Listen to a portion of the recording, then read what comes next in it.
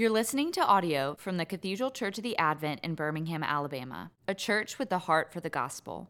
Find out more at adventbirmingham.org. Would you pray with me now? Loving Heavenly Father, we need you so desperately. Help us to concentrate in the midst of fanfare. Help us to hear your word and to know who you are, to understand more and more the depths of your love for us in Christ Jesus. This we ask through Jesus Christ our Lord. Amen.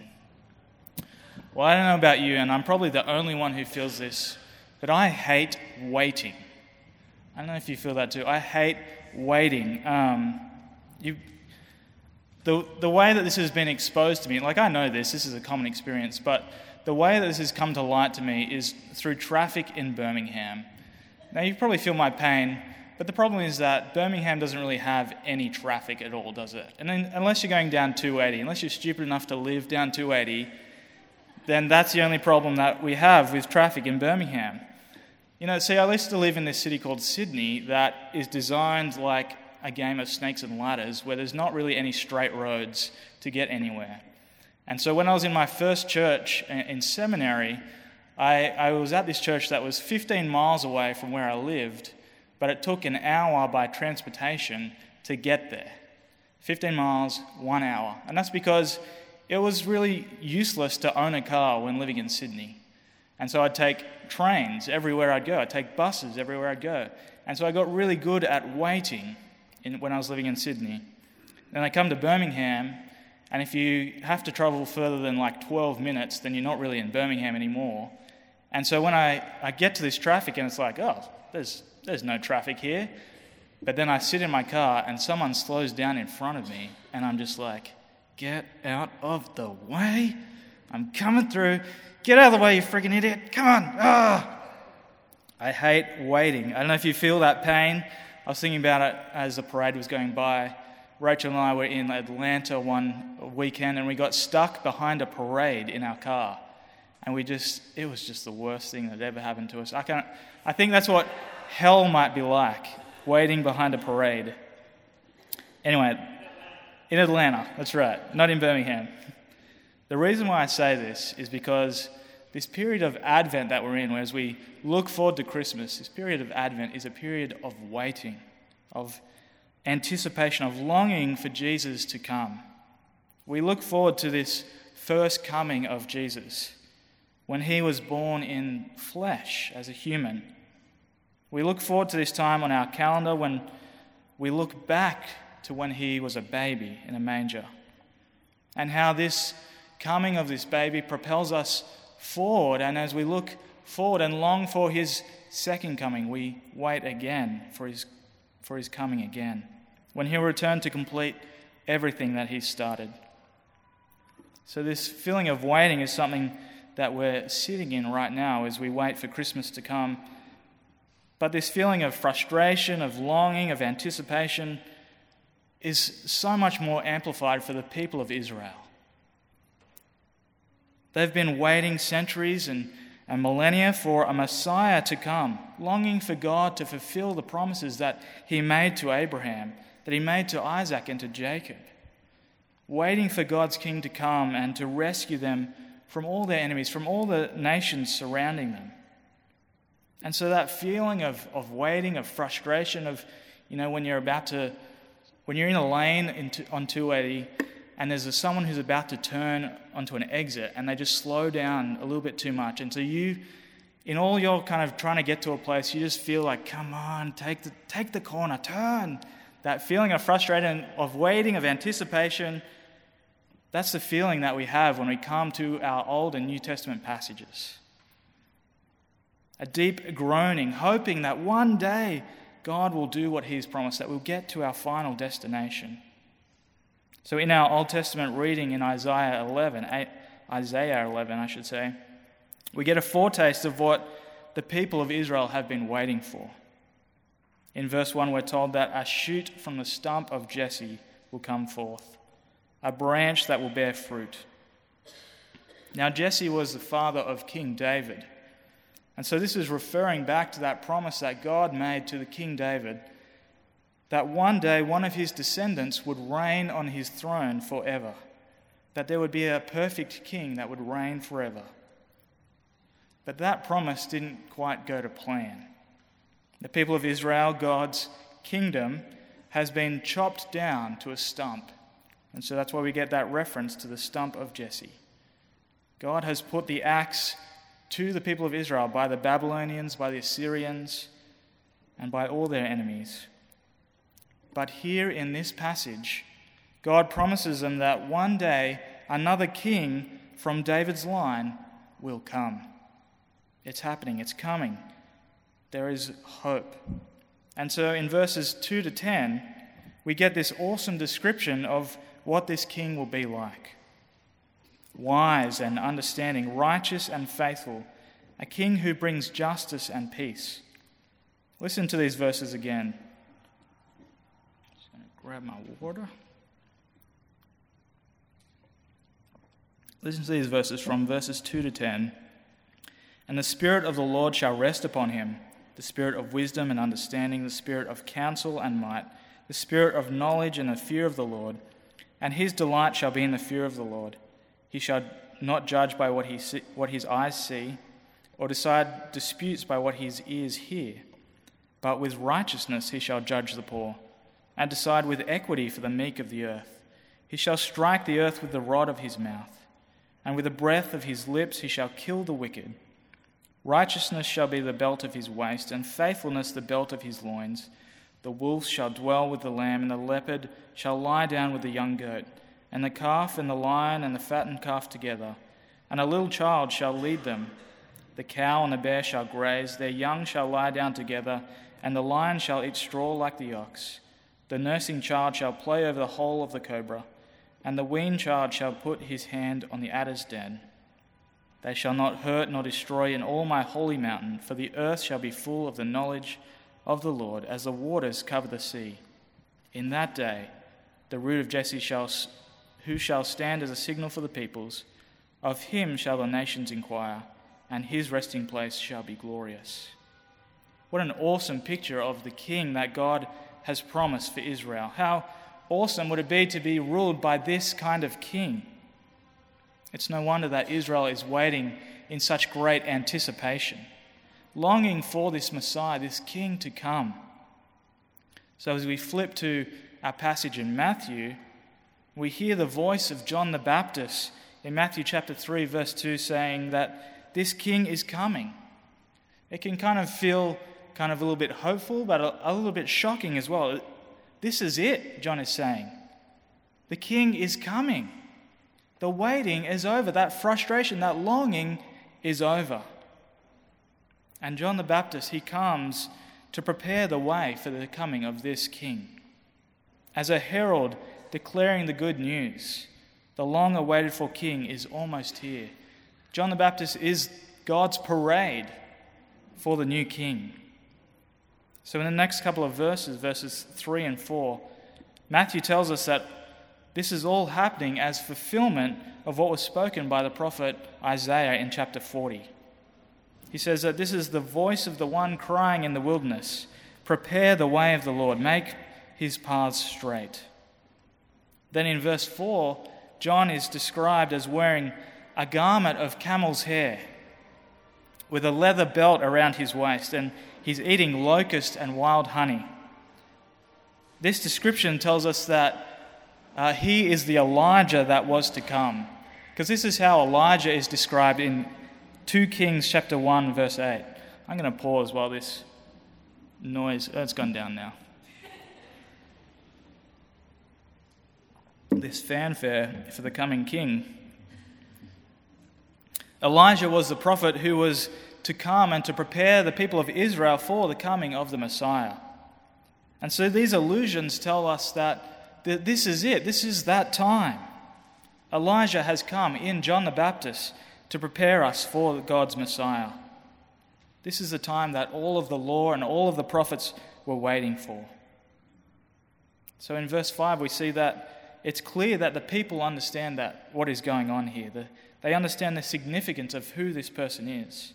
And people from Jerusalem and Judea and all the region of the Jordan River, begin coming out to hear him and be baptized by him and confessing their sins, preparing themselves for the coming of the King.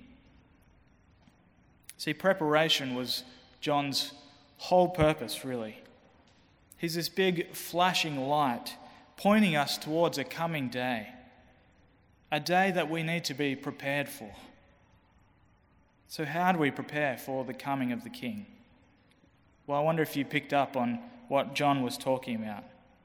We prepare for the coming of the King through repentance. This theme of repentance is repeated 3 times throughout our passage. In verse 2, John is described as preaching in the wilderness, and his message is repent.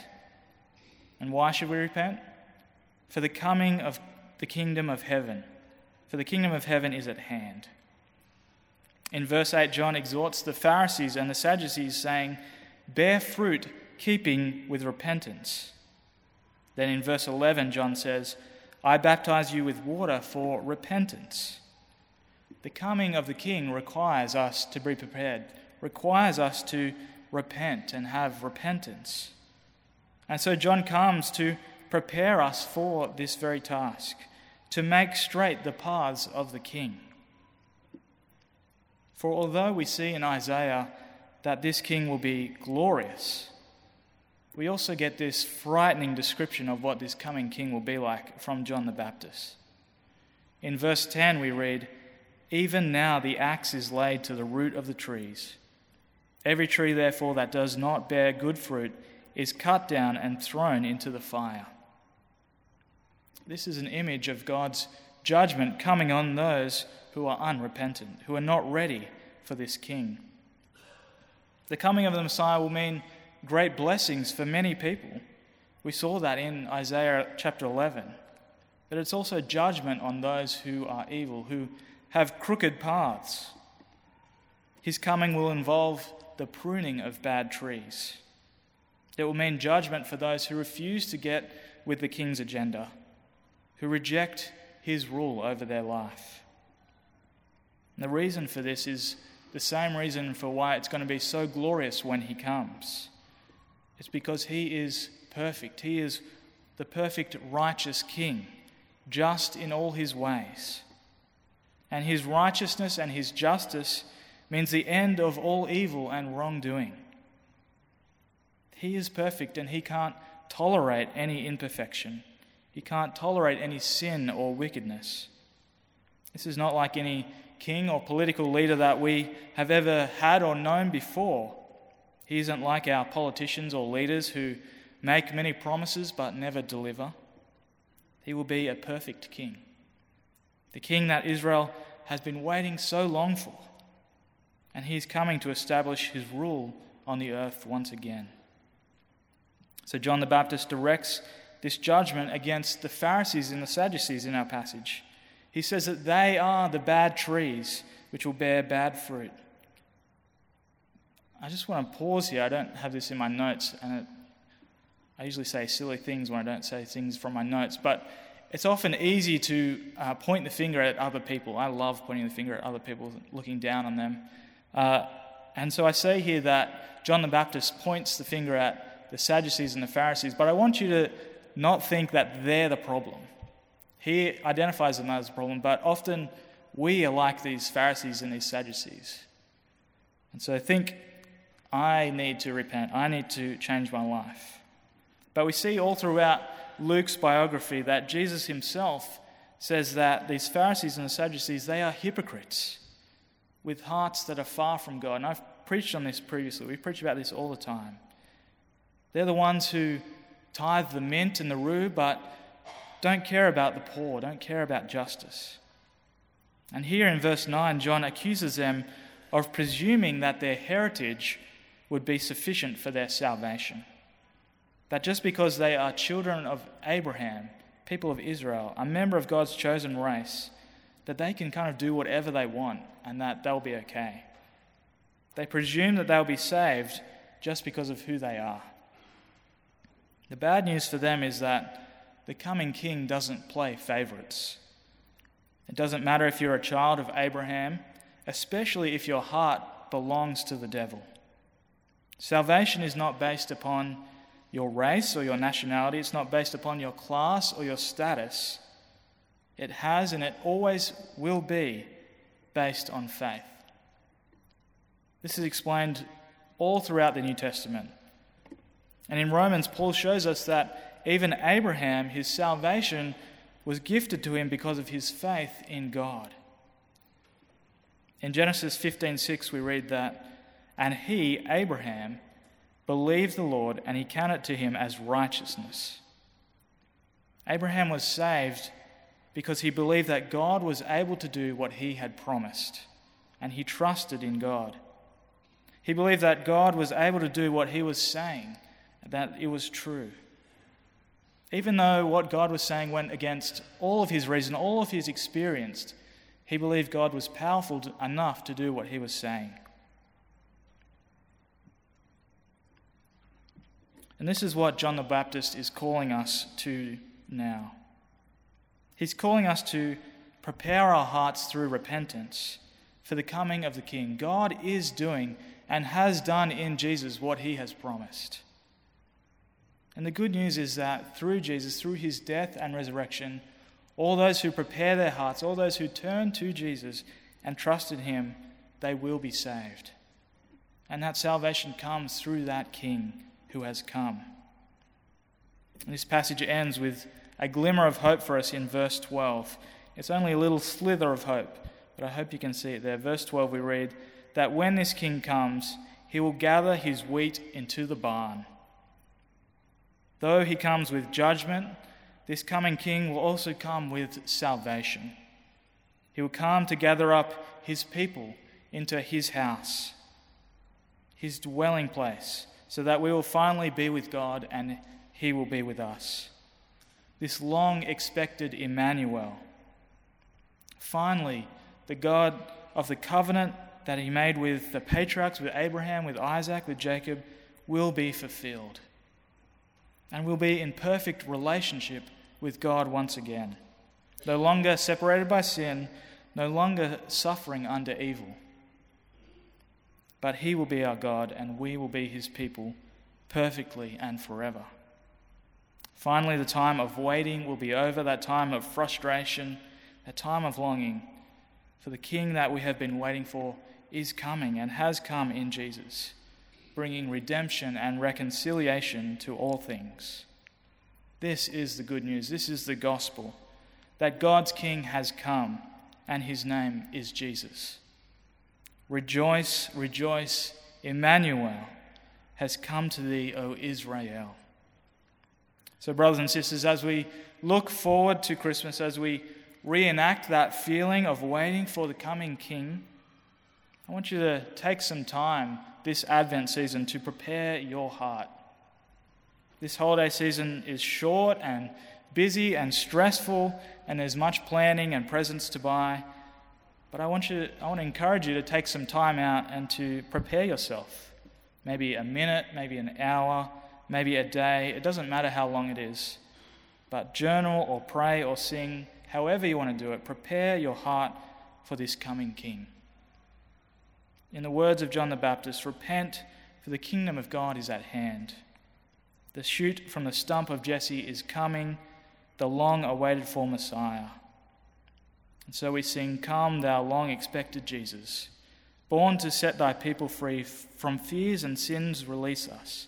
Let us find our rest in thee. Israel's strength and consolation, hope of all the earth thou art, dear desire of every nation, joy of every longing heart.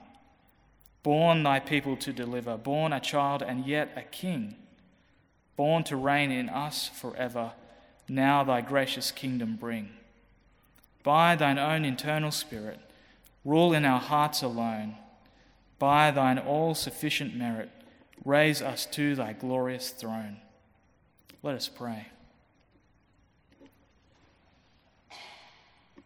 Dear loving Heavenly Father, we thank you so much that you are fulfilling and have fulfilled what you have promised so long ago, that your King has come to us in Jesus.